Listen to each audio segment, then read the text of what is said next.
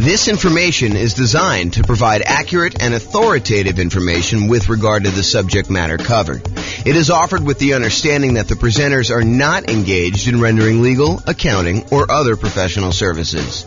If legal advice or other expert advice is required, the services of a competent professional should be sought.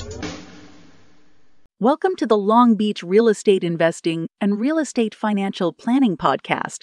Learn all about investing in real estate in Long Beach, California, with a combination of real estate financial planning and modeling with numbers specific to Long Beach, plus syndicated, more generalized recordings of live and pre-recorded real estate investing classes, not all of them specific to Long Beach. Be sure to stay tuned after the podcast for a message from our sponsors. Well, good morning and welcome, everyone. I am your host, James Orr, and this is a very special class. I don't know if I've taught a class exactly like this one before, so we'll see how it goes, and hopefully you enjoy it. The class today is, what does financially independent mean? What does financially independent mean? So let's give a little background about why I decided to do this class. So here's kind of where I'm at right now, what I'm thinking about. So many real estate investors, not everybody, but many real estate investors who have been owning real estate for the last, 5-10 years, maybe even longer, especially ones with very low mortgage interest rates. And the lower your mortgage interest rate, typically the faster you're paying down principal on your loan. So the lower your mortgage interest rate, the more principal you pay early on in the loan. And oddly enough, the less it changes, less the amount you're paying down in principal changes over time. Technically, and I think this math is correct. I proved it to myself before, but it's been a long time since I've done it. The amount of principal you pay down on a loan actually increases by whatever the mortgage interest rate is. So if you think about that, the higher interest rates that we're seeing today, it means that the amount you're paying in principal early on is a little bit lower, but the amount you pay in principal actually increases at whatever that interest rate is. So over time, you pay down a larger and larger amount compared to what you were in the beginning, if that makes any sense. So many real estate investors found themselves kind of in this situation where they're owning real estates with very low mortgage interest rates, which means they're paying down their principal really, really quickly. And we've seen prices go up very rapidly over the last, 10 years or so. So people have seen their equity increase significantly. A lot of people are sitting on very high amounts of equity in their properties, and rents are lagging a little bit. I mean, rents are up, but they're, maybe they're going down now. I mean, it may have overshot a little bit, but we're seeing rents not quite keep up with the increase in interest rates and the increase in prices that we've seen. So rents are lagging behind a little bit. So when you combine these kind of lagging rents with this super significant increase in equity from both having these really low mortgage interest rates and paying down a lot of principal and prices going up, the overall return on equity on the properties that you own have been going down. If you think about that, right? Like, your equity in your property has increased so much, and the rent you're getting on it, the cash flow you're getting on it, the appreciation you're getting on it, the debt pay down, the depreciation you're getting on it are all growing, but they're not growing quite as fast as your equity is. So the return you're getting on equity goes down. And this is relatively normal, right? This is not anything new. We've seen this kind of phenomenon before in a normal case, right? Like, the normal situation is property values go up a little bit each year.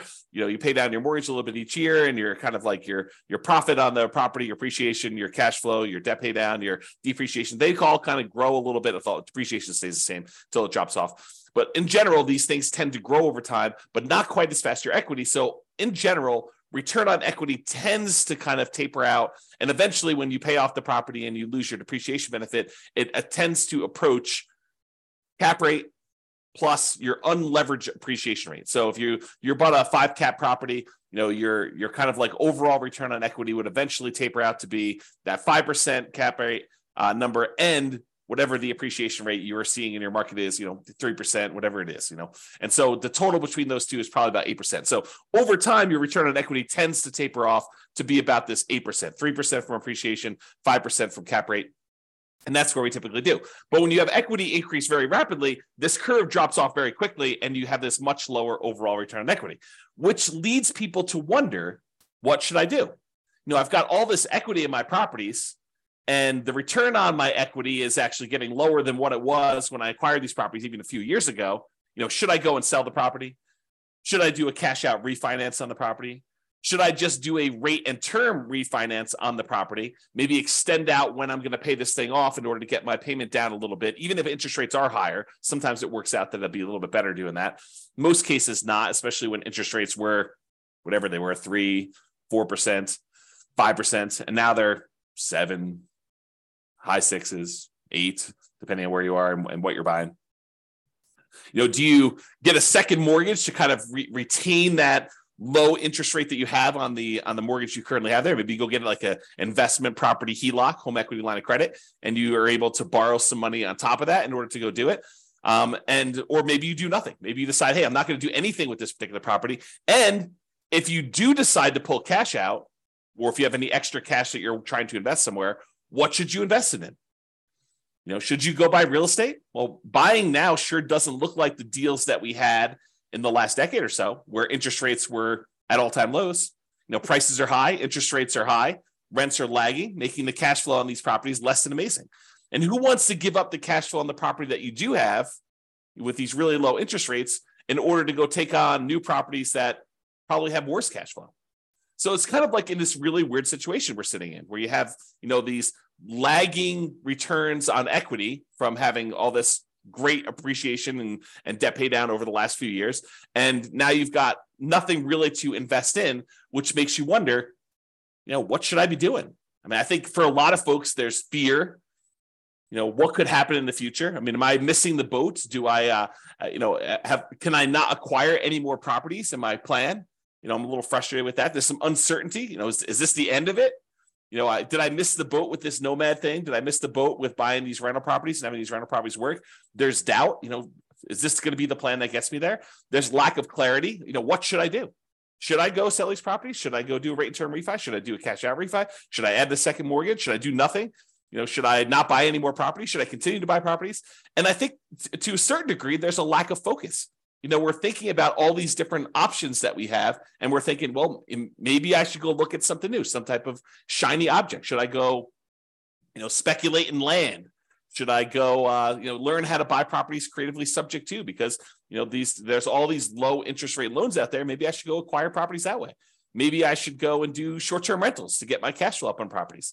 Maybe I should start doing accelerated depreciation or bonus depreciation in order to be able to overcome some of this negative cash flow stuff. Maybe I should do that in order to generate down payments for buying more properties. Like there's all these different options to think about. But then you start thinking, well, maybe I should stick to the plan. Maybe I should go and buy more properties so that I can use the equity I'm seeing in those, even if cash flow isn't amazing, to then go pay off, half of the properties that I keep. Buy 10, sell off 5, pay off the remaining 5. There's that strategy if you want to do that. Or maybe I should take extra cash flow and pay down my mortgage right now. So there's all this sort of like fear, uncertainty, doubt, lack of clarity, lack of focus. And honestly, these decisions are really driven by, what is your desired outcome? What do you really want from this thing? And for most of us, that's ultimately financial independence. And to be even clearer, a lot of times it's usually faster path to financial independence and or a safer path to financial independence, right? Because I think a lot of us, not everybody, but a lot of us will ultimately get to financial independence, even if we don't do anything crazy, anything aggressive, anything, taking action into our own hands and optimizing, right? But I think a lot of folks are like, well, if I can get there 10 years faster and I don't have to work the job that I don't love, or maybe some people love their job, but a lot of people are like the job that I don't love. If I can stop working that 10 years earlier, that's awesome. Or 20 years earlier. Or if I can do it where I have a much higher probability of being successful, because nothing is really guaranteed. There are very few things that are guaranteed. We'll talk about a couple things tonight that are guaranteed, or this morning. I'm in my own world. There are a few things that are guaranteed, but maybe we can make things safer where we have a higher probability of achieving our goals, our financial independence goals. Or if you're already financially independent, I think about my situation. For me, it's more of a margin of safety. we're living at a certain level. And if the investments don't go the way that we hope that they will go, then I might need to make adjustments. Or I will get closer to my line where I'll need to make adjustments. So for me, it's more margin of safety. If the real estate market drops 5, 10, 15, 20, 30%, I might want to think about what that has an impact on me. Or if the stocks that I have, drop X percent, I might think that I want to have a larger cushion or margin of safety there. Or I might want to de-risk myself, look at what my risk profile is right now and where my weak spots are and say, I have a certain amount of risk. What if I de-risk and do other things? Paying off properties as one example, or getting out of stocks is another example. Or maybe I want to do investments such that I can live at a higher standard of living. Right? Let's say right now I'm at a $10,000 a month standard of living, and I want to bump up to $15,000 or $20,000 or $30,000 a month.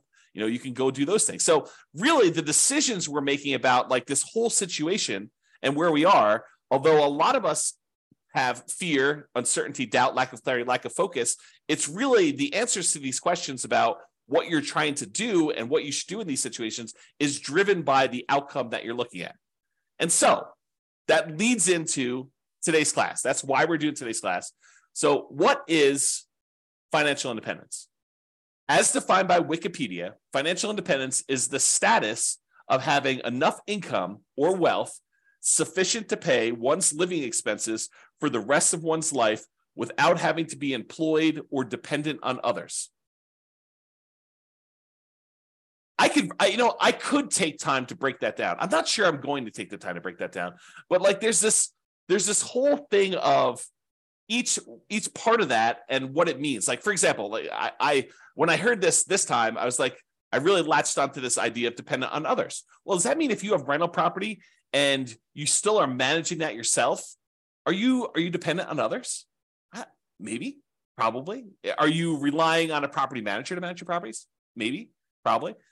So, even if you start thinking about it and breaking it down that way, the definition starts getting a little bit wacky for a lot of folks. So I'd like to back up, and instead of going in on, focusing in on each of those little areas and doing stuff, I think the general idea is that, you've got enough assets that it is bringing in income where you don't have to work your job anymore, right? That's more of a vague sort of thing. Or you can choose not to work your job. Because some of us, we decide, like I took sabbatical, what year was that? 2021? I think I started my sabbatical in 2021, it's 2023 right now. And I decided, I was not going to do any work anymore. And I got really bored, which is why I'm doing these things now. I don't think I am suited for not doing much of anything all day or just playing video games all day. So here I am. So, but I could choose not to work. I don't have to. So today we're going to talk about what does it mean mathematically, more mathematically. I'm not going to go into like ridiculous numbers, although I do use an example at one point. But I'm going to give you more of a framework in terms of math about what it means to be financially independent. And specifically, I'll focus on some real estate investor stuff because I think that's more my audience, right? And does it look different for real estate investors than an investor in stocks, bonds, and other asset classes? And I do think it does, which we'll talk about. So we'll discuss that plus a lot more. Whoops. Okay, so how do I define financial independence more in mathematical terms? Like, yeah, it's great if you have assets that kind of produce things where you don't have to work anymore. Yeah, that's the Wikipedia sort of definition there. But what does that actually mean? So for me, it means when the following, and I'll give you a list of what it means here, exceeds your personal expenses. So I break it down into three major groups.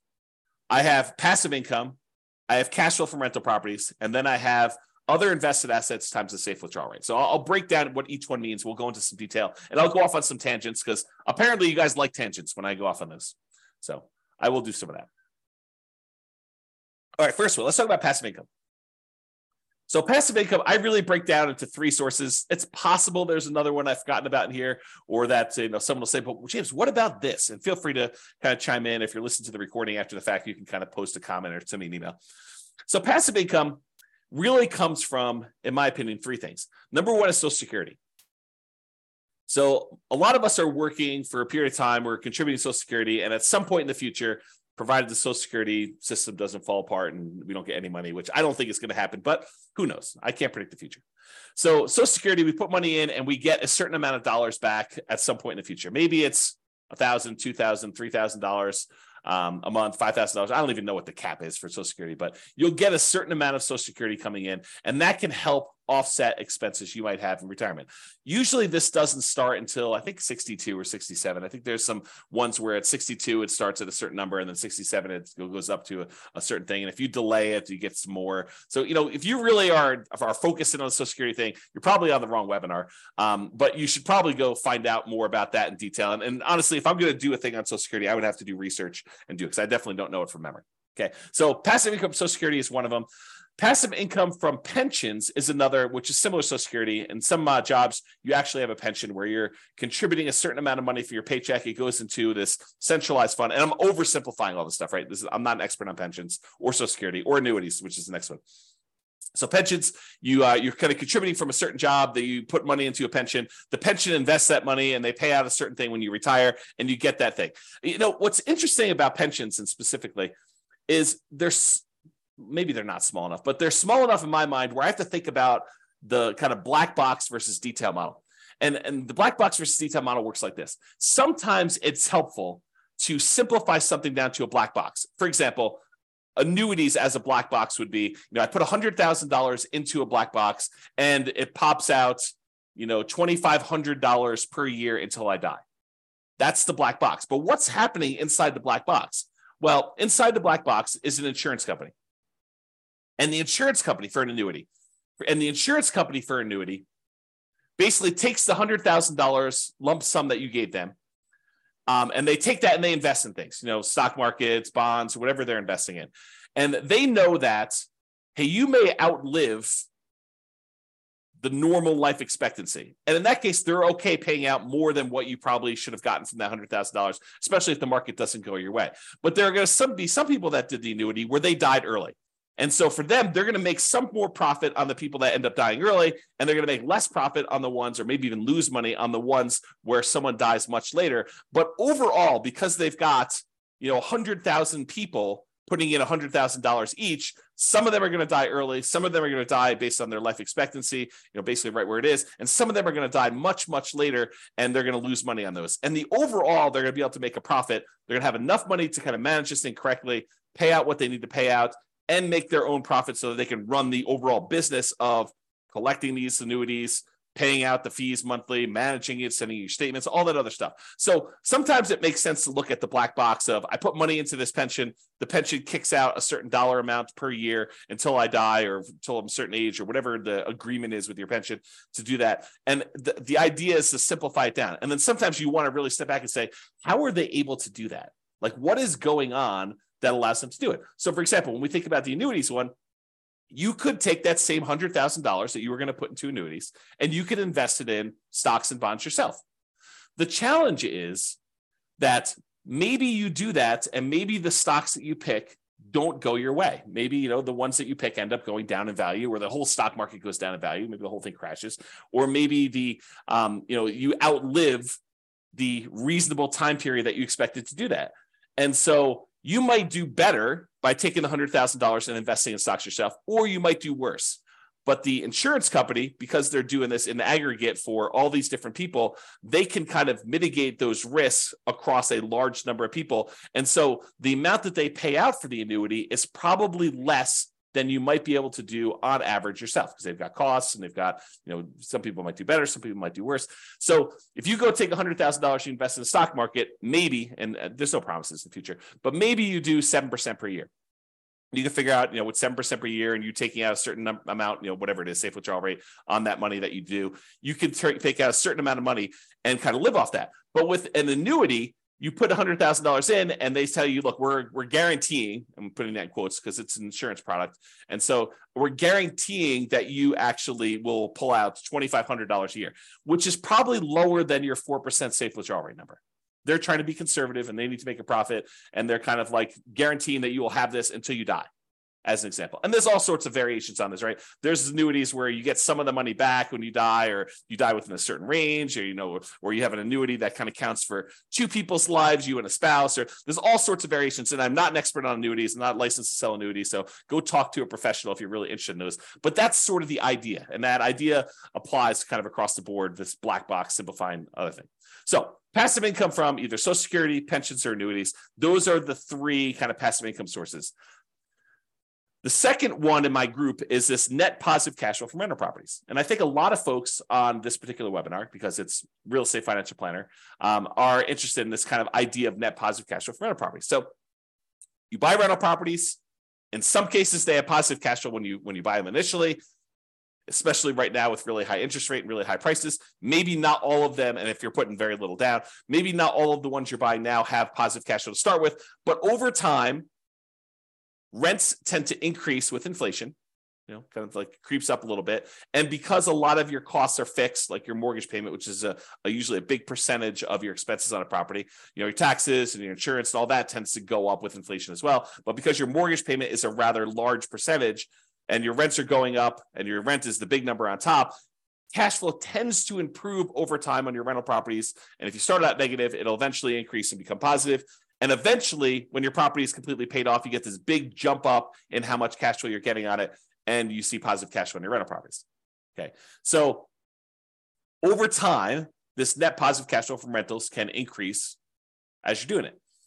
The interesting thing, man, I'm going off on some weird tangents today. So the interesting thing about cash flow and rental properties, let me teach safe withdrawal rate first, and then I'll come back to this concept. But there's something interesting about cash flow and rental properties as compared to investing in stocks that is a little bit different. So we'll talk about that next. So why don't I do this? I'll go talk about safe withdrawal rate, and then we'll come right back to this. And Nick or Nathan, I see both of your names right together. One of you remind me if I go off track and I forget to come back. It's possible I will forget to come back, but I'm holding you guys responsible. So safe withdrawal rate times money invested in other assets. So we covered so far passive income, that's Social Security, pensions, annuities. We did that already. I also talked very briefly about net positive cash flow and rental properties, which I'll go into a lot more detail here in a little bit.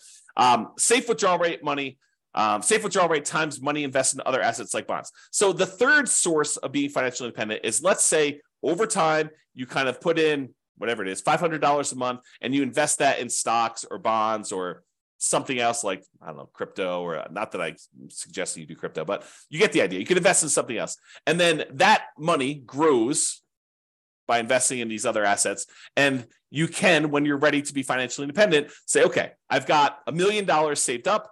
What is a reasonable amount of money that I can take out from this $1 million each year where I am not super likely to have this go down to zero in my lifetime? And so what that is called is a safe withdrawal rate.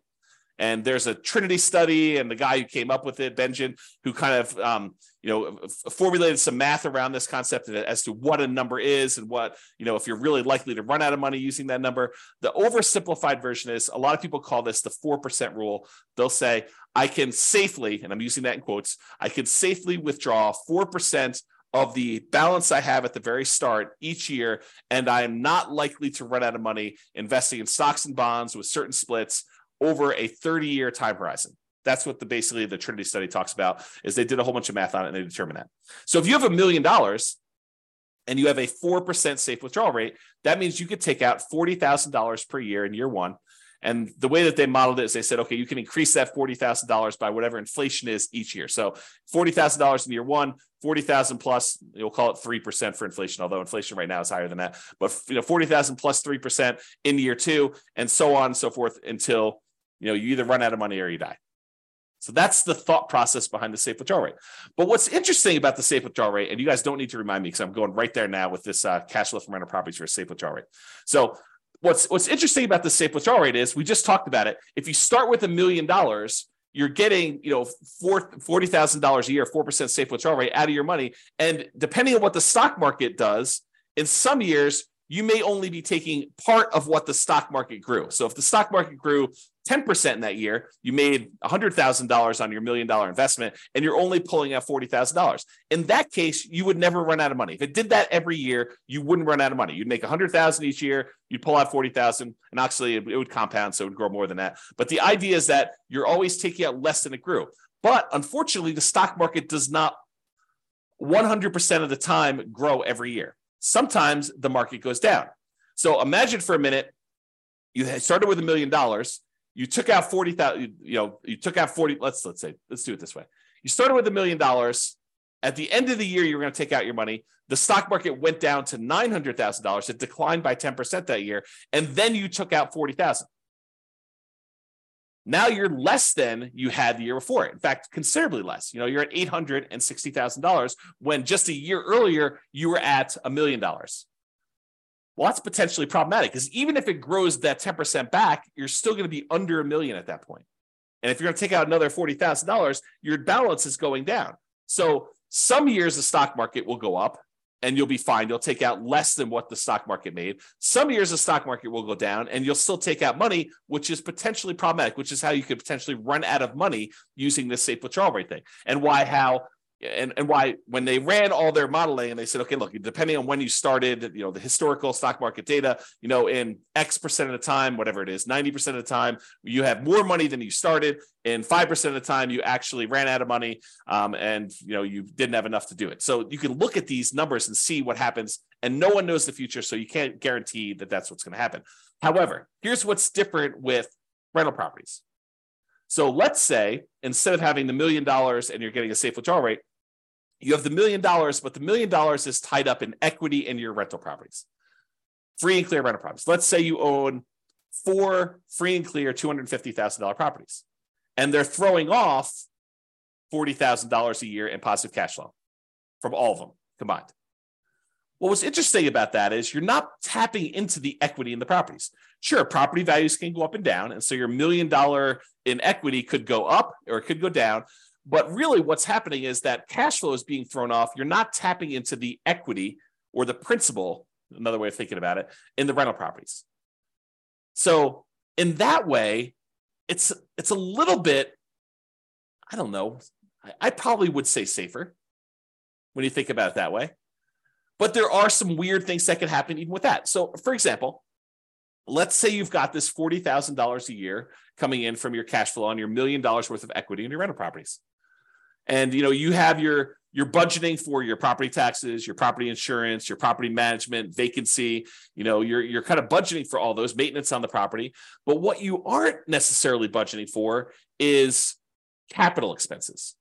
You're not setting aside enough money so that when your $10,000 roof goes out in your property, that you have enough money set aside for a $10,000 roof. Your maintenance budget, you've included things like carpet and paint and, maybe replacing some appliances over time and, kind of like fixing some flooring in the kitchen and, maybe some, touch-up paint here and there outside. Like you're not really budgeting for a roof. Some people would, but I think a lot of folks would not include that in their normal budget. So if you have a $10,000 roof come up and you were making $40,000 a year in cash flow, positive cash flow on your free and clear rental properties, what does that mean? Well, you could go and get like a home equity line of credit on these free and clear rental properties. Maybe you do on one property where you say, okay, it's worth $250. What's 70% of $250? What is that? Probably 140 something. I don't know, whatever the math works out to be. So you take 70% or 75% of the $250,000, you get a home equity line of credit on that. And what you do with that one is you say, okay, look, if I have a capital expense like a roof, I could go ahead and put the $10,000 on the home equity line of credit. I've got a little bit of debt on that, and I've got to pay off that debt over time, but it allows me to make those payments on that debt over a period of time instead of having to say, I made $40,000 a year on this particular property, and now this next year, I'm only going to be able to make $30,000 because I needed to pay $10,000 for the roof. That could be hurtful for you if you're using this to live on. Instead, you could say, okay, I'm going to get $40,000 a year. I'm going to put this HELOC on this property, and I got to make payments on it, so I'm going to reduce it, but I'm not going to reduce it by the full $10K.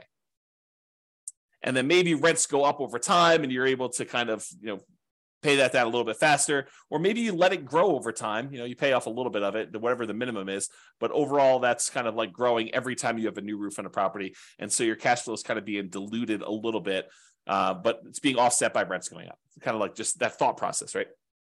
Okay. So what I talked about is how I define financial independence. So I've got some other stuff to cover here, but it's good for you to understand this baseline. So really it's income from passive income, Social Security, pensions, annuities. And I hope you guys understand what those are basically enough. I'm not asking you to be experts at them, but the idea of how they work and what they are. Net positive cash flow from rental properties, which we talked about. And this idea of a safe withdrawal rate times money you have invested in other assets like stocks and bonds. Ideally, you have all of this plus some margin of safety so that if you have a roof, as an example, when you're living on your positive cash flow from your rental properties, you can absorb that roof thing. Or if you have a particularly bad period of time in the stock market, you could deal with that. The annuities, the pensions, and Social Security, unless those go away, like you have an insurance company completely fail and the reinsurance company completely fails, their backup happens, or the company where you're getting your pension from goes out of business, or they restructure your pension. Unless you have a catastrophic event like that, most of those are pretty stable. Pretty likely to continue on, sort of stuff. So you might not need as much margin of safety to do that, which kind of leads me to an interesting discussion. If you're taking your $1 million, you're investing in stocks and bonds, or you're buying these rental properties, you're kind of like putting the risk into the rental real estate market. Those are two different risks, right? Like you're investing your money in the risk of a rental property and the rental market doing well and rents kind of being where they are and all that stuff. And the other one, you're expecting, companies that you've invested money in to kind of continue to perform and do what they need to do so that you can kind of pull that money out. When you buy like an annuity, you are putting that risk off on someone else. So you're paying a premium for that, but you're putting that risk off on someone else. So if you're like a scaredy cat, if you got a big yellow streak down your back and you're like, I don't like any of this risk stuff, you could offset all of these risks. You're like, hey, look, these rental properties, they make me nervous. I want to get out of them. You could use them temporarily and then take that money, sell off your rental properties, and then buy like an annuity as an example. Not that I'm recommending you do this, but you could, use your rental properties to acquire them over time, deal with that risk for a period of time, and then say, look, now that I'm retired, I don't want any risk. I want to de-risk completely. I'm going to take all the proceeds from that and I'm going to buy an annuity as an example. Or maybe you're like, look, I've got all this risk and all this overhead and management and all these rental properties. They've done really, really well for me while I'm growing it. But now I'm at a point where I want to retire and I don't want to put in all this effort. I want to convert to a much more passive, less work, less oversight type of model. I don't want to manage a property manager anymore. I'm going to take the proceeds from my rental properties after I pay, real estate commissions and capital gains taxes and depreciation recapture and, your closing costs, like all the expenses on it. You take the net you get after you walk away and you take that money and you invest in stocks and bonds or whatever you want to do, and then live off safe withdrawal rate if you prefer that type of risk to the real estate risk, and do that. So just things to be thinking about as you do this. And one of the reasons why we're having this discussion is you are going to want to choose at some point which of these areas you want to focus in on and achieve financial independence from. So I think the choice is, once you decide, okay, look, here's my plan. I'm going to buy rental properties. I'm going to acquire more than I need. Then I'm going to sell part of them and pay off the other ones. And I'm going to have free and clear rentals. That's your plan. Work your plan. Or I'm going to take all these rental properties, and at some point, because I'm not going to want to be property managing when I'm 80 years old, or managing my property manager when I'm 80 years old, I want to take this money and I want to invest in stocks or bonds or annuities or whatever. Okay. So that's the idea behind it. Any questions? I know I've been going off on a lot of tangents. That was the intent of this class. That's why I said it's not been one quite like this. No questions? You guys are quiet. So I really do like this quote for this, because I think it characterizes a lot. I see this a lot. When I was doing a lot of real estate investor classes weekly, and I have people coming to class, I would hear this in different versions of this. I would kind of hear this story. So the Cheshire Cat in the book Alice in Wonderland. I'll kind of read you the page. This is a quote from the book. So the quote is, "Would you tell me, please, which way I ought to go from here?" That's Alice asking the Cheshire Cat. The cat replies, "That depends a good deal on where you want to go to," said the cat. "I don't much care where," said Alice. "Then it doesn't matter which way you go," said the cat. "So long as I get somewhere," Alice added as an explanation. "Oh, you're sure to do that," said the cat, if you only walk long enough." So really, the way I think about this is, should you go do fix and flips? Should you go do land speculation? Should you go do short-term rentals? Should you go buy more rental property? Should you invest in stocks? Should you go buy crypto? Should you short crypto? Should you, go trade commodities? Should you go get 2 jobs? Should you work a side hustle? Like, all of these are questions. And should you do those are sort of like Alice asking, could you tell me which way I should go from here? If you don't know where you're headed, if you don't know where you ultimately want to be, then it doesn't matter. because you'll get there.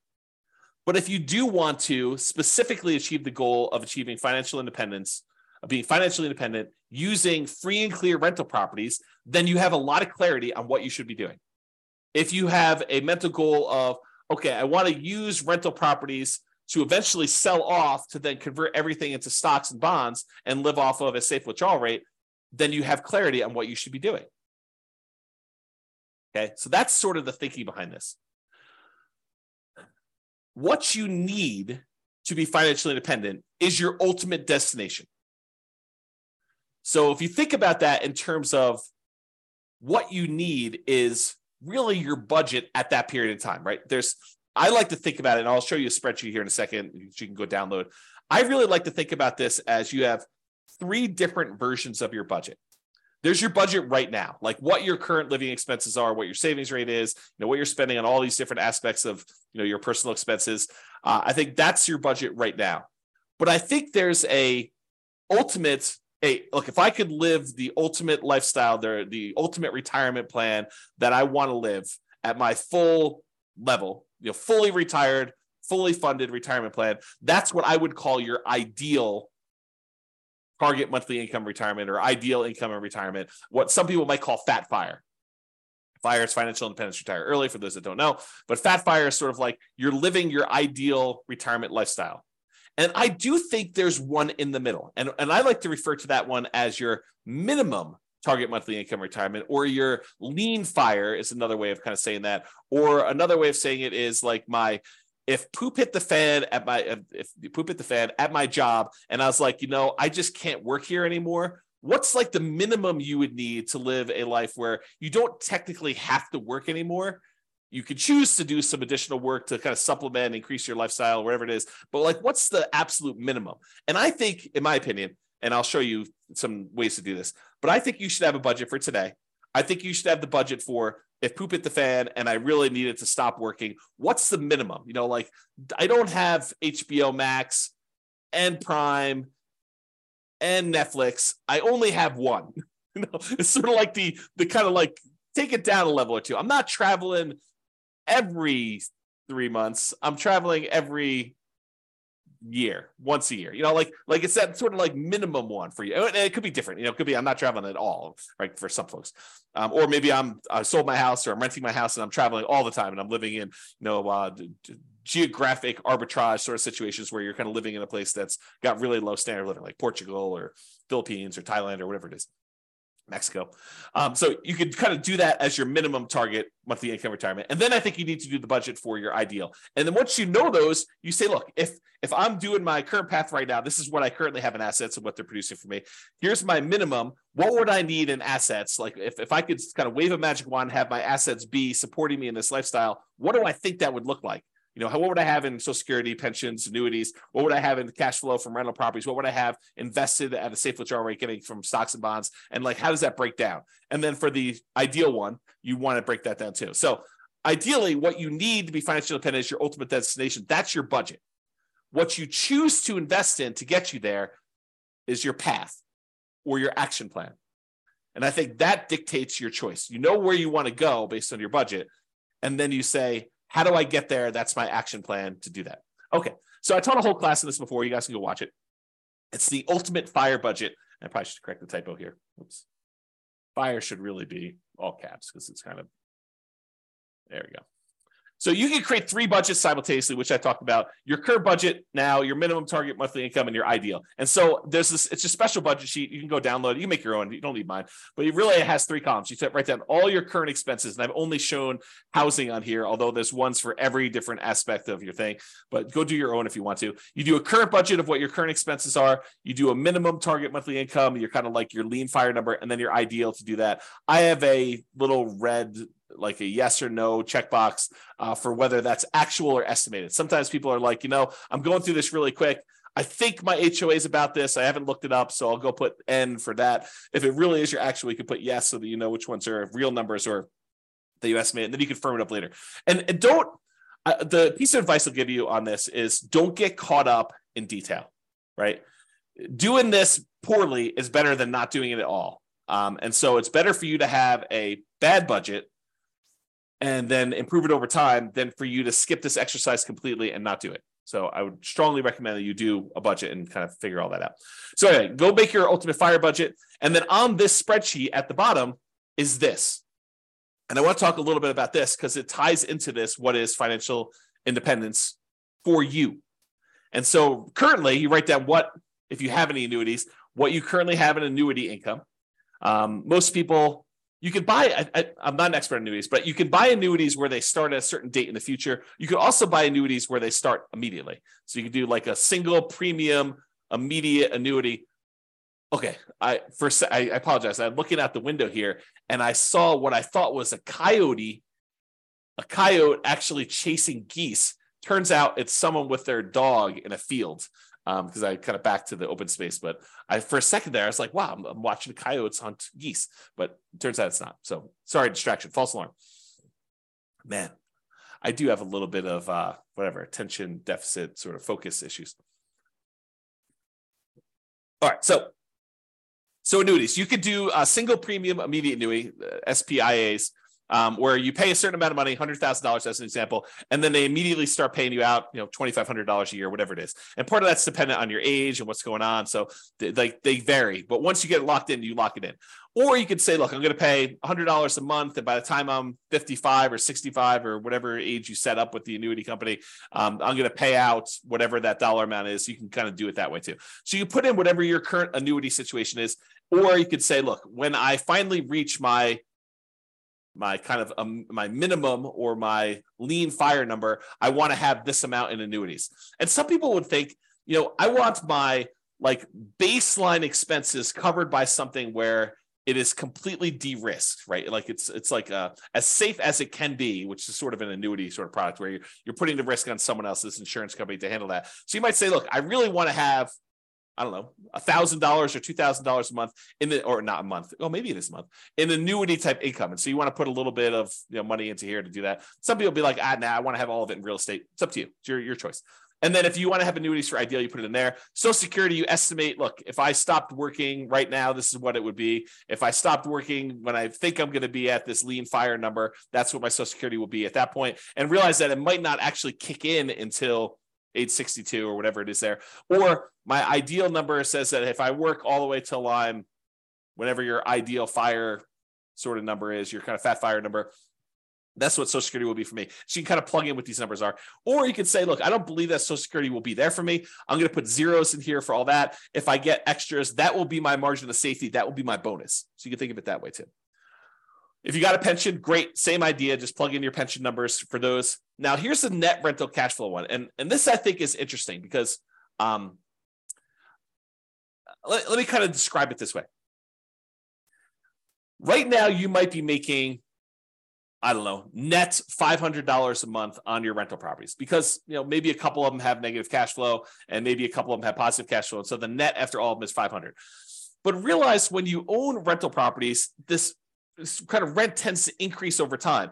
And so you have to look at a couple different things. You have to look at, what it is right now, what it will likely be when you're sort of in the future. And you can kind of guess at that or kind of do some really rough line estimates. If you have access to the real estate financial planner software, you can put it in your numbers and see what it is at any point in time. So we do all that modeling for you. But if you don't, just kind of estimate and say, this is where it is.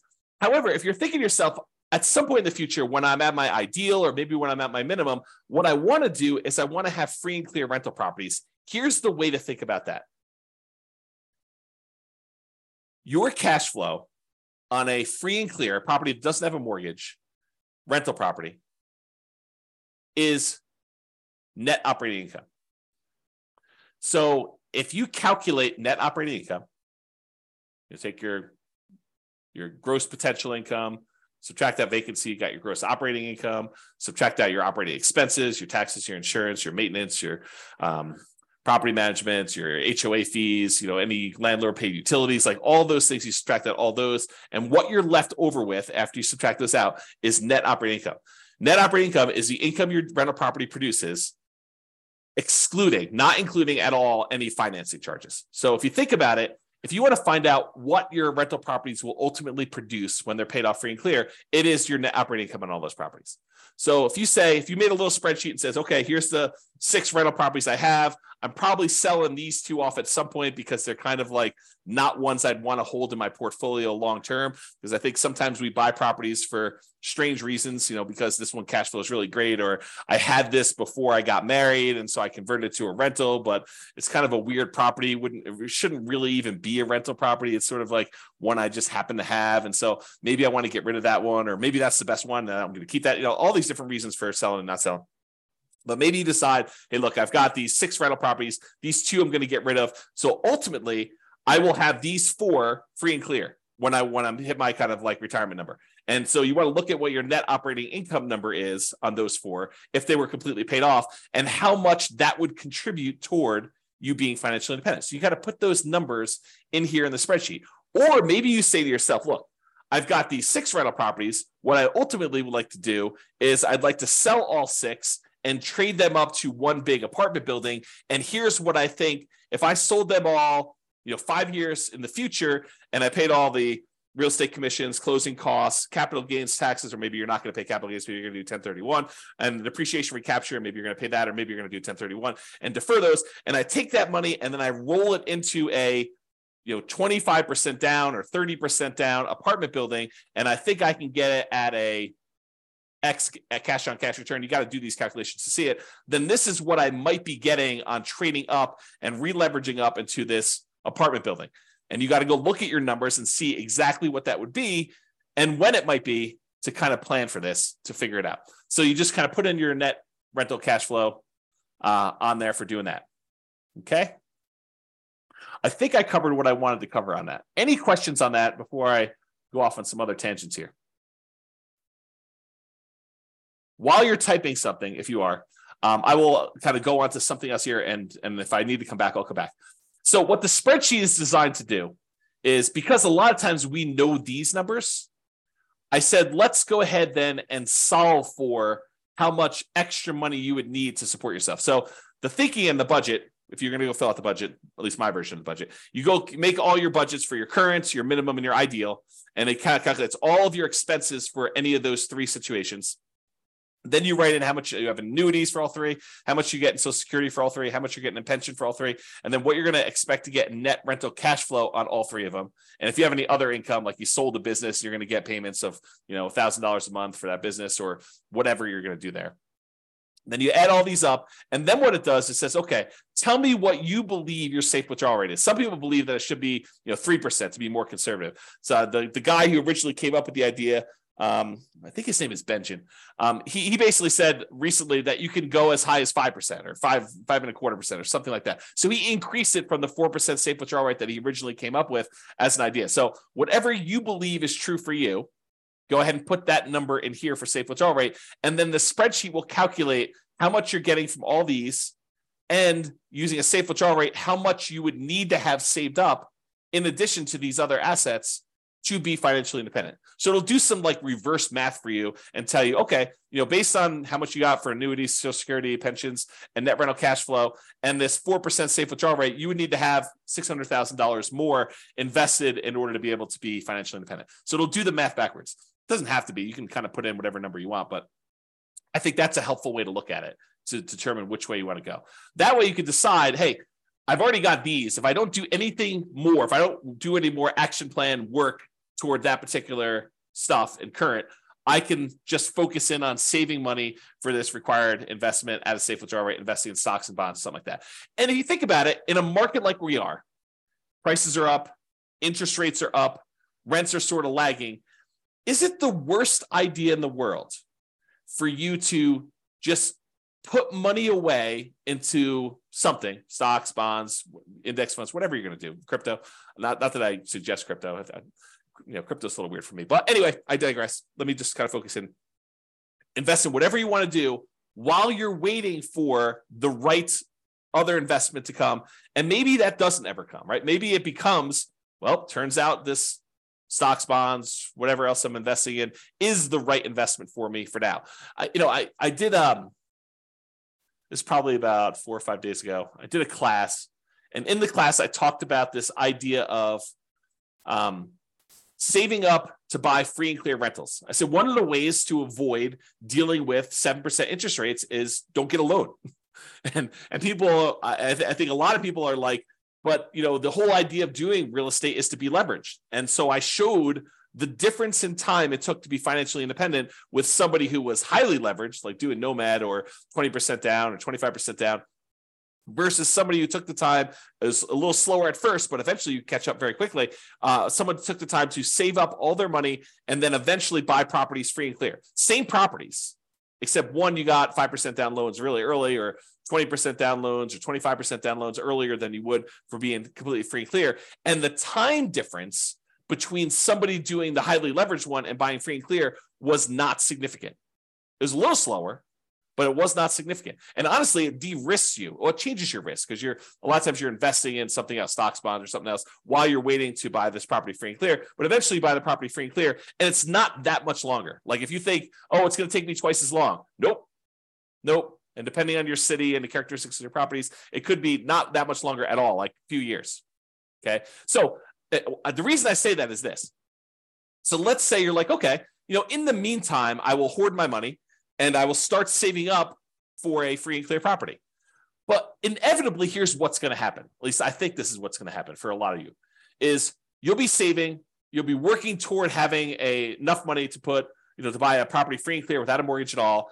And when you have, pick an arbitrary number in the middle, 50% saved up, you will come across a real estate deal where it makes sense to buy it with 50% down.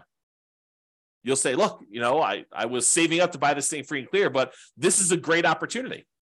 This property works. And maybe interest rates have dropped back down a little bit by then. Maybe they're up higher than they were, but you're still like, this is still a great property. I'm able to buy this property. And because I've got this big chunk of money saved up, I can buy this property and get a 20% discount, something crazy, like some really, really good opportunity will fall in your lap just because you're aware, you've got the resources lined up and you're ready to go. And so maybe you plan to do a free and clear property. And by the time you get to 40% saved up, 70% saved up, the like deal of a lifetime drops in your lap and you act on it because you have the resources and you're ready to go. Okay. So it could be something like that. But one of the takeaways from this is don't stress, relax, get some clarity on where you're ultimately going and be ready to act on that plan. Okay.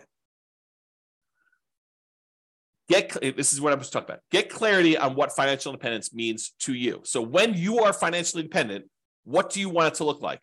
Do you want X dollars used in the purchase of annuities producing Y dollars per year per month? Like is your plan to have annuities, and like how much will you be setting aside to buy those annuities, and how much will you be getting per month or per year from those?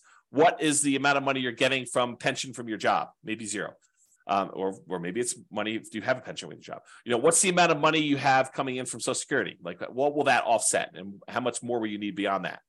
And then cash flow from rentals. Do you want a certain number of free and clear rental properties producing Y dollars per month? And again, look at net operating income to determine what that will be. And will that be enough to support you? If you look, hey, look, I've got 4 rental properties now. If these were paid off right now, they would produce for me, $6,000 per month. Is that enough for you to be financially independent? You need to do your budget and see, right? You need to do your budget and determine if $6,000 a month, if my properties were free and clear, would that be enough for me? And then maybe you decide, hey, if these were free and clear, it would get me to be financially independent. Maybe I should take that money and actually start paying down the mortgages. Or maybe you should take that money, invest in stocks or bonds or whatever it is, get a slightly higher return. And when you have enough as a big lump sum, take that and pay off a mortgage in full. Because you don't really get any cash flow benefit by paying a little bit more down on your mortgage, right? You're basically making $200 a month in positive cash flow, and you owe $200,000 on it. If you go pay $1,000 and reduce that $200,000 mortgage down to $199,000, it doesn't improve your cash flow at all in the short term. Your cash flow is still going to be that $200 a month. You pay down another $1,000 and go down to $198,000 that you owe. It doesn't improve your cash flow at all. So it doesn't have any short-term effects. Really, the only impact it has is you pay a little bit less interest on that mortgage. And if your mortgages are old mortgages where they're at 3, 4, 5%, you are literally earning 3, 4, 5% on that extra $1,000 that you used to pay down the mortgage. You're not getting any more return than that. Now, if you have a 7% mortgage that you just got and you pay down an extra $1,000 on that mortgage, guess what the return on that is? 7%. that becomes super interesting. It kind of now dictates which mortgages we should pay off to kind of do this. And there's some weird exceptions, right? Because if you're down to like the last $50,000 on a mortgage and that mortgage payment was $2,000 a month, it looks really different. Although this is not mathematically correct, it looks really different if you pay off $50,000 on that mortgage and you free up $2,000 a month or about $24,000 a year in extra cash flow, right? If you owned you owned a mortgage for a long period of time, you owe $50,000 left on it, and the mortgage payment is $2,000 a month. When you pay that mortgage off, when you finally pay off that $50,000, your cash flow immediately improves by $24,000 a year, $2,000 a month. Even though technically you're only getting a return of whatever the interest rate is, now that the mortgage is paid off, your cash flow immediately improves by that $2,000 a month because you don't need to make that mortgage payment anymore. Kind of crazy. Okay. So I went off on a tangent. I'm not sure how far back to go to pick up. So we had this thing here. I said, do you want a certain number of free and clear rental properties producing X, Y dollars per month? You look at your net operating income and you determine, will that be enough to support me? We talked about that idea. You have $6,000 if you have all these properties paid off. Maybe you start paying off those mortgages with a little bit of cash flow each month. That should speed things up a little bit to getting there. Or maybe you say, look, I'm going to invest money in the stock market until I get a completely enough to pay off a mortgage in full. And then you do that. That tends, and it really depends on the interest rate, but that tends to be a slightly faster path. It has new risk and it introduces the risk of investing in the stock market, but that tends to be a faster path to being financially independent. If you invest in the stock market at, let's call it 8% or 7%, and then you eventually use that money once you get enough to pay off a 3% mortgage, that's faster than taking a little bit of money each month. And instead of investing in the stock market, you paying off a 3 or 4 or 5% mortgage because the money is growing at 7 or 8% in the stock market and not just growing at 3 or 4%. Okay. That's why we might do it that way. Now, if you've got a 7 or 8% mortgage versus a 7 or 8% stock market, you can make the decision to actually, either do the stock market or to pay down the mortgage. The other problem with the paying down the mortgage is equity is illiquid. It's hard to get at. It's harder to get at than it is to just call your stock market brokerage company and say, send me a check. Liquidate my account and send me a check. Oh, there's a really cool eagle out there. I gotta stop. I may need to close the window when I do these. Yeah, so you may want to go and you call a company and say, send me the check for this. It's a lot easier than trying to get a HELOC on your property, and then you're also paying money on the HELOC, and this other one you're liquidating. So I don't know, there's things to consider there. So cash flow and rentals, we talked about doing free and clear ones, or you could say, look, I want to have 10 leverage rental properties producing Y dollars a month. Maybe you want to get to the point where each rental property is producing $400 a month positive cash flow or $500 a month positive cash flow, and you want 10 of them. And so now you have 5,000. And then over time, as the mortgages pay down and the rents kind of go up, you eventually improve that cash flow. And so there's some benefits to doing it that way too. The free and clear one, your cash flow tends to increase slower because it's not leveraged anymore. With the ones that are leveraged, your cash flow tends to improve a little bit, although it comes at a risk cost. It comes at an additional measure of risk. So if you're going to do that, you should definitely talk to someone about how these risks kind of play out and which one's better.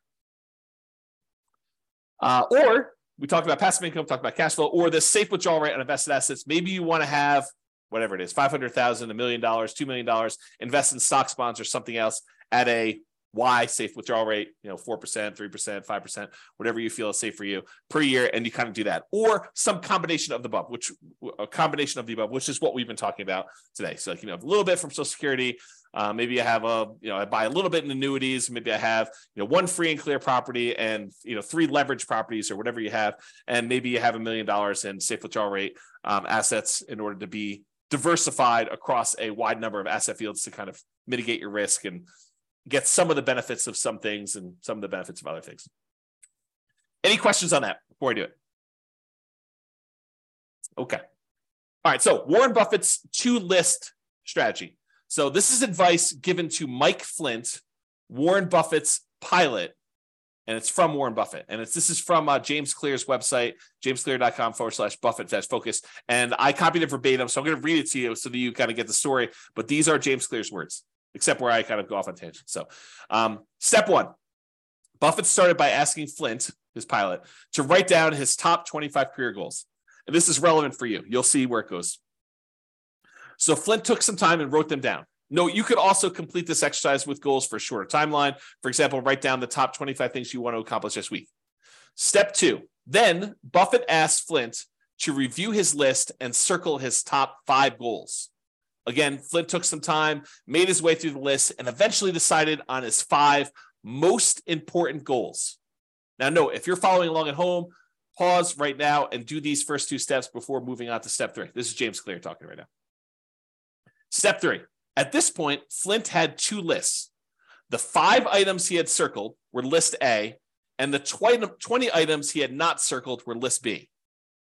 Flint confirmed that he would start working on his top 5 goals right away. That's back to James. So that's right. You basically say, look, I want to figure out what my top 5 priorities are, and I want to focus in on my top 5 priorities. And for you, whatever those are for you in terms of being financially independent, whatever your goals are to get to those numbers for you. Okay. Now back to the reading. And that's when Buffett asked him about the second list. And what about the ones you didn't circle? Flint replied, well, the top 5 are my primary focus, but the other 20 come in a close second. They're still important, so I'll work on those intermittently as I see fit. They are not as urgent, but I plan to give them a dedicated effort. And it's back to me now. And so you think to yourself, yeah, that's great, right? Like he's going to focus on the top 5. And, if he can easily knock out number 7 on the list or kind of put a little time in because it happens to be convenient to do number 7 right now, that's great, right? Not so fast as we continue reading. To which Buffett replied, no, you've got it wrong, Mike. Everything you didn't circle just became your avoid at all cost list. No matter what, these things get no attention from you until you've succeeded with your top 5. The thinking is, I'm done reading. The thinking is we tend to think of these other 20 things, these shiny objects, as those seem pretty important. I mean, they're not like my most important things. They're sort of like the, should I flip land, or should I, go do a fix and flip, or, should I go think about buying properties creatively? I mean, if that's your top 5, great, go do it. But if that's like your number 7, or I want to think about maybe doing this other little thing that might be a distraction, but it seems kind of important to do right now, no, those are the ones you have to ignore. You really need to focus in on just the top ones. Don't mess around with the other stuff at all. So here's Warren Buffett's advice applied. I'm also currently reading, got to make another typo. Oops. Okay. Currently reading another book called Algorithms to Live By, The Computer Science of Human Decisions by Brian Christian and Tom Griffiths. So in that book, they're discussing this optimal strategy for exploring new things and exploiting things you already know about. And there's a lot of research and computer science sort of stuff about how to optimize for this and how people think about these problems and what the solutions are. And I can't do justice to the whole book because there's entire chapters about this idea and stuff. But I'll kind of summarize something that I think is germane to what we're talking about. There's an argument to be made that if you've got a good strategy, and someone has done a bunch of math to show you which strategies and optimizations will get you to financial independence fastest. I mean, that's kind of what I've been creating the software and doing, and with the least risk. Then perhaps you should avoid all these other weird things and consider kind of like the shiny objects as part of that second list that Buffett talks about, the kind of 20, the avoid at all cost list, and just focus in on the ones that will get you to financial independence fastest and with the least amount of risk. Once you decide what that needs to look like for you, focus in on achieving those with that stuff, okay? And avoid this kind of exploring new things stuff because it's really a distraction. And a lot of times you won't know how to weight that. You won't know if that is a better choice for you because it'll be brand new for you, and you won't have the nuance and expertise and subtlety of understanding all the pros and cons and where the kind of weird faults and stuff are. I mean, this to be true. Think about it for yourself. Prove it to yourself, okay? All right, so I want to cover this idea of primary residence being paid off as it relates to this financial independence topic, because I do think this is an interesting example that applies to other areas. It's not, you might think I'm just talking about primary residence and whether or not you should pay it off, but I'm not. I'm talking about a whole bunch of other problems that appear like this. Okay, so let's talk about this. So, should I pay my primary residence off? And if so, that may significantly reduce what you need to be financially independent. And I'll explain to you what I mean by that. So let's look at an example. Imagine for a minute there's somebody who has $1 million saved up in stocks. And in addition to that, they have a couple of rental properties where the total amount of their net cash flow after all their expenses is $1,000 per month. So not an amazing rental portfolio, but $1,000 a month, a healthy rental property portfolio and net positive cash flow after property management, taxes, insurance, maintenance, like all that stuff. It's $1,000 a month coming in from that. And they've got this $1 million invested in stock somewhere. And they have an owner-occupant mortgage, a property that they live in for about $1,500 a month. That's the monthly payment on it. And they have about 15 years left on it. And they owe about $200,000 on it. Also happens to be at a 4% mortgage, which it doesn't really matter that much, but you get the idea. So it's an owner-occupant mortgage, $1,500 a month payments. They have 15 years left to pay it off and $200,000 left on it. It's at 4%. Their personal expenses to live on, including that mortgage, is $60,000 per year. So they have a personal expenses of about $5,000 a month. $3,500 of it is for non-mortgage expenses, and then $1,500 of that $5,000 is their personal mortgage payment. Okay, that's how it's breaking down. So should they pay off their mortgage or not? That's the question. And I would prefer it if you thought about it from your kind of like where you are right now before you hear my answer, and you decide, does it make sense for them to pay off their mortgage? Feel free to include your comment in the chat, or if you listen to the recording afterward, just kind of think to yourself, should they pay off their mortgage in this situation or should they not?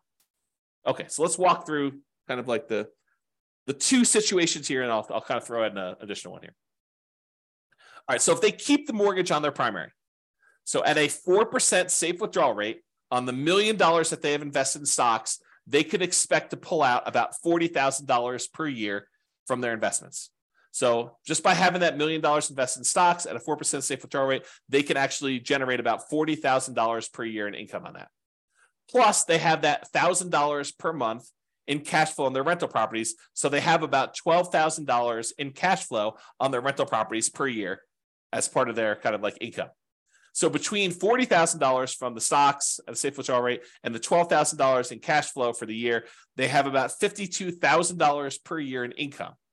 But they have $60,000 per year in expenses. So technically, they're not financially independent, right? They need $60,000. They got $52,000 a year achieved. So they're 86.7% of the way there. So if they don't do anything, if they don't pay it off, they're not financially independent. However, what if they do pay off their primary? So they take $200,000, which is how much they owe on their mortgage, and they remove that from the stock market account. And they say, okay, I'm going to take $200,000 of the $1 million I've invested in stocks and bonds to reduce my personal expenses by that $1,500 a month payment. So this is not valid math, but I'm going to show you what it feels like to them. Okay. So this is not the way you should do this math, but it's sort of the way it feels. So what they basically did is they said, I have $1,500 a month in payments times 12 months is about $18,000 a year.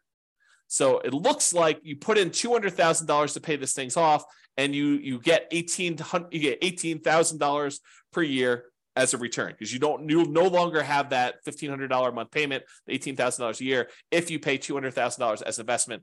That works out to be about a 9% return on their investment.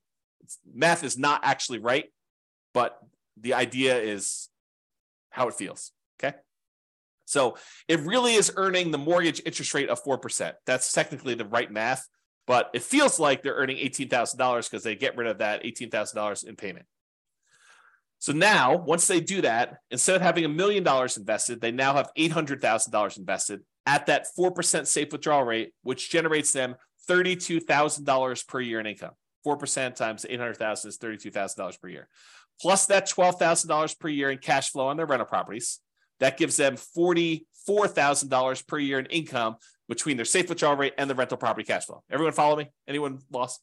Good. If you are, let me know. But now, instead of having those expenses be $5,000 a month, which is what they had if they had that mortgage, Now their personal expenses are only $3,500 a month since the mortgage is paid off. Still have taxes and insurance. That's part of the $3,500. But the mortgage part of it is $1,500 a month. Okay. Times 12 equals $42,000 per year. So now their personal expenses are $42,000 and they're generating $44,000 from their investments.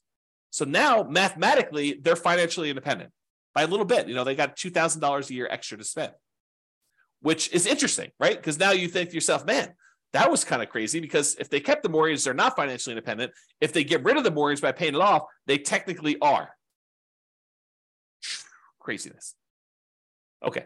Now there's a third option. They could choose to not pay off the primary residence, keep the $200,000 invested, but just pretend, just arbitrarily, I am financially independent, even though mathematically you don't meet the definition, right? We're financially independent. We're not going to work anymore.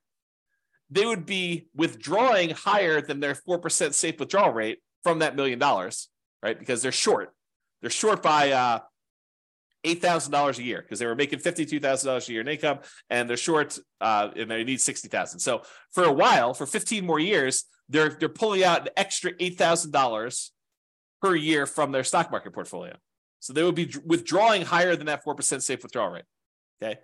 But that's only happening until either, number one, their mortgage is paid off completely 15 years later, or two, cash flow in the rentals increases enough that they eventually qualify as FI.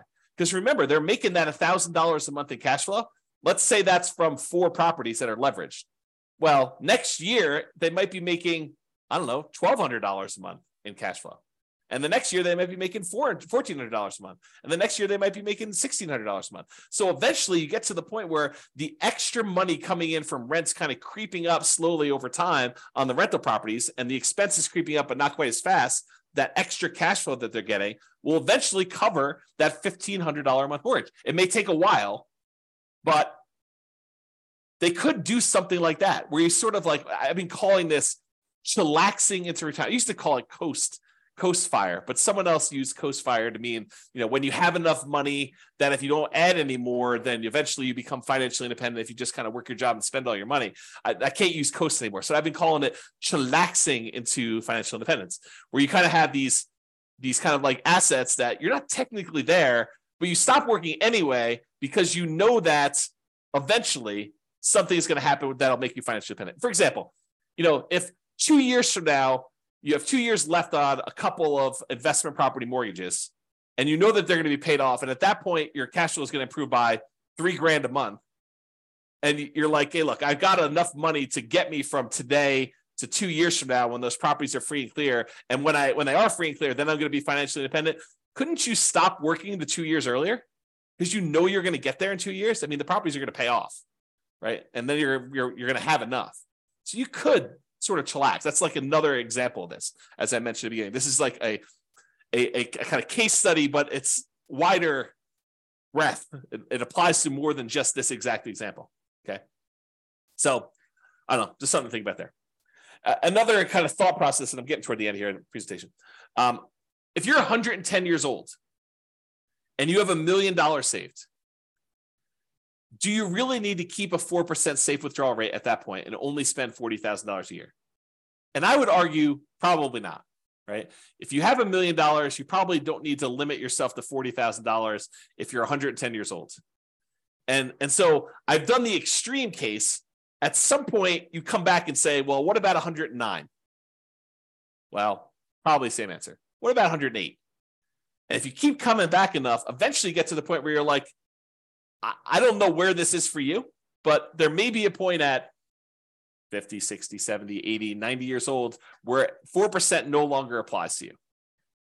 And that's for something for you to think about. The Trinity study, which is where we got that safe withdrawal rate math originally done for, was a 30-year time period. That's what they were planning based on. And many of the results had you end up with more money than you started with. In some cases, a lot more money than when you started. However, there were a small percentage of times when you ran out of money over 30 years. And that's where they're trying to find that kind of sweet spot for a kind of safe withdrawal rate. Okay. And we don't know the future, right? 4% over the next 40 or 50 years, 4% may prove to be way too conservative, or it may prove to be not conservative nearly enough. You may have been at like a 2% safe withdrawal rate over the next 50 years. We don't know the answer to that. And that's sort of the discussion we had where we talked about this idea of annuities, where you lock in a fixed dollar amount and then it's up to the insurance company to deal with that risk. It is off of your plate if you decide to do that. Or we talked about the rental properties and how you're technically not spending the principal. You're kind of only spending the fruits of the asset, the kind of like the cash flow portion of it. And you've got the equity all kind of like saved up there. And then we talked about that roof and how you might need to tap into it for different things. So all these things are kind of related, just kind of things to think about. All right, I think I have 2 more slides after this, or this one and one more. So here's a couple of kind of like off the wall things as to like, how do these apply to being financially independent? And warning, I will tell you, I've labeled this my controversial list of what is included in safe withdrawal assets because some of these are controversial. So, and if you have equity in a property or you have equity in a business, which rental properties are really a business, right? And if you think about that, but equity in properties or equity in a business, unless you plan to convert that to invested assets, unless you plan on selling it and then investing in stocks or bonds or whatever it is, you cannot use that as a safe withdrawal rate number. You can't say I've got $1,000 a month in cash flow and $1 million in equity in my property. So really the $1 million in equity, I could use that as a safe withdrawal rate and do 4% on that. So it's really $40,000 a year. Plus I've got this $1,000 a month in cash flow. So that's $12,000 a year. I add those together, I get 52. No. You are not allowed to do that math that way. Cannot do it that way. Okay. The equity, the $1 million in equity is what is producing the $1,200 a month or whatever I said, $1,000 a month in cash flow, $12,000 a year. That equity is what's producing the cash flow. You can't double dip.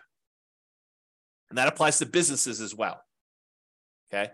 Unless you sell it, unless you sell the rental property, you convert that to stocks or bonds or whatever it is. And then you could use a safe withdrawal rate on it.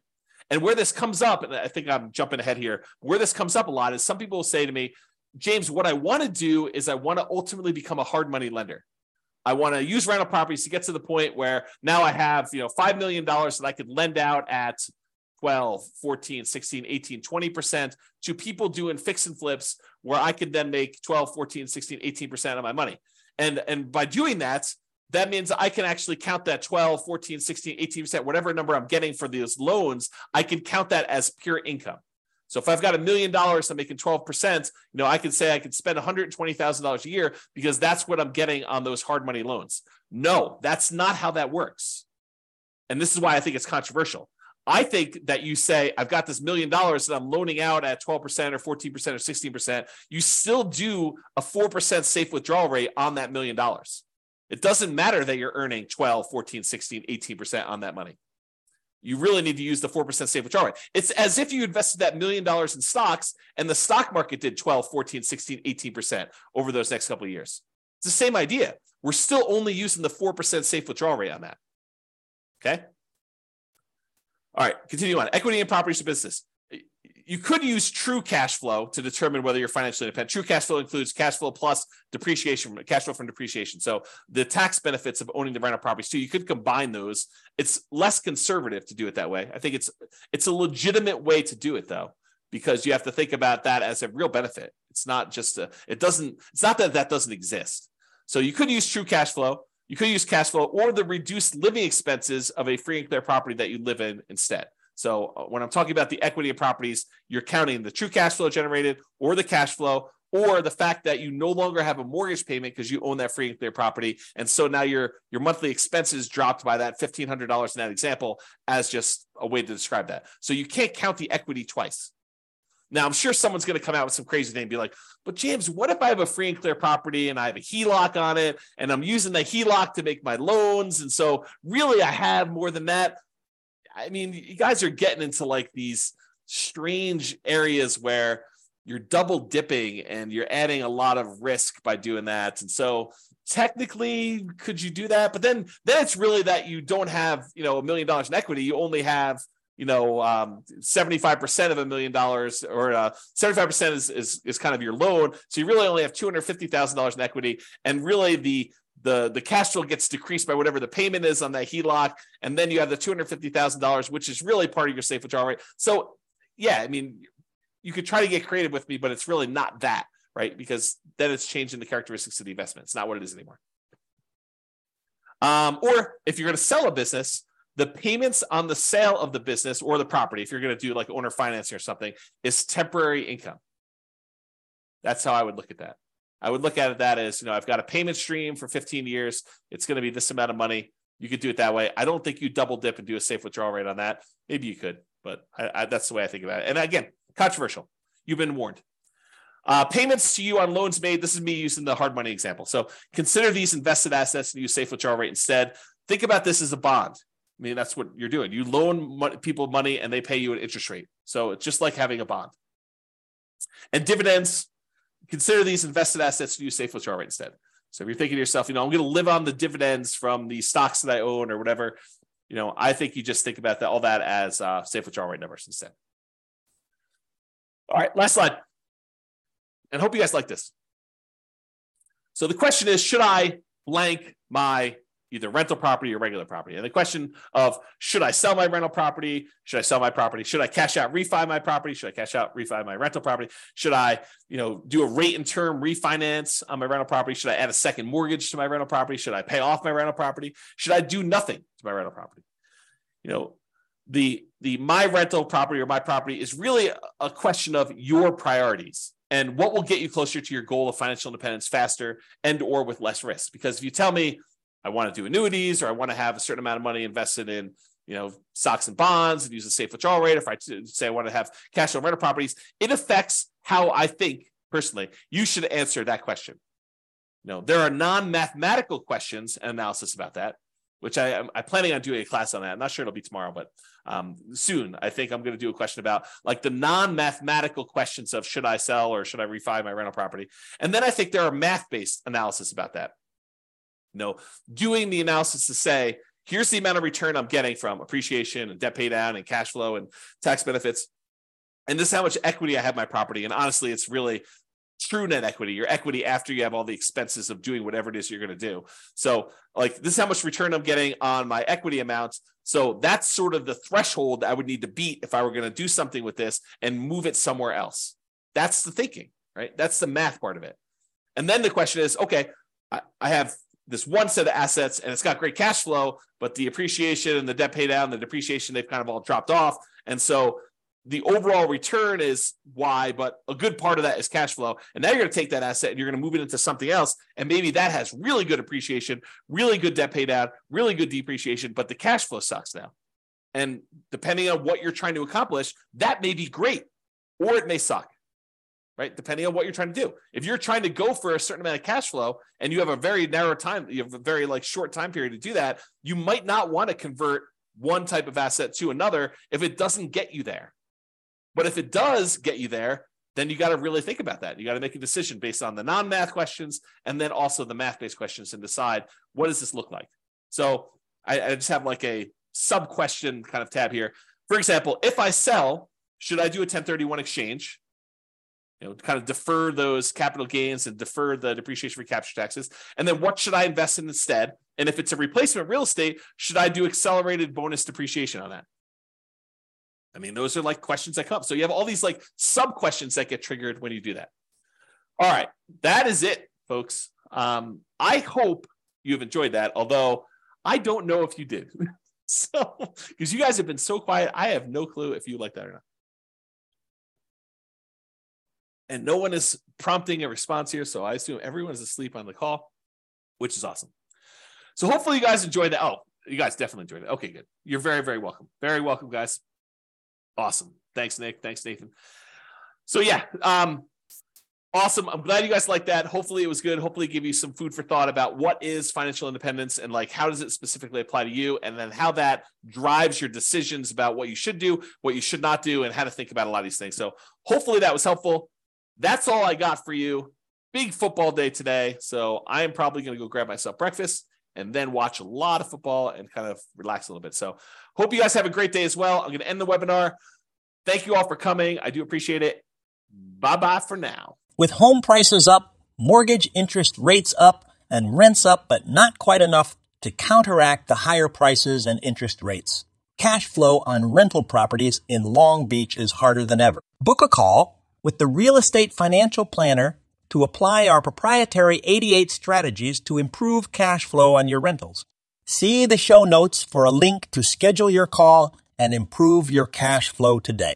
If you're a real estate agent, lender, or professional in Long Beach that wants to help our real estate investor listeners, consider reaching out to learn about collaboration opportunities with this podcast. We'd love to add more value to our listeners by having you assist our investors buy, sell, and finance their real estate investments. See the show notes to schedule a call to discuss collaboration opportunities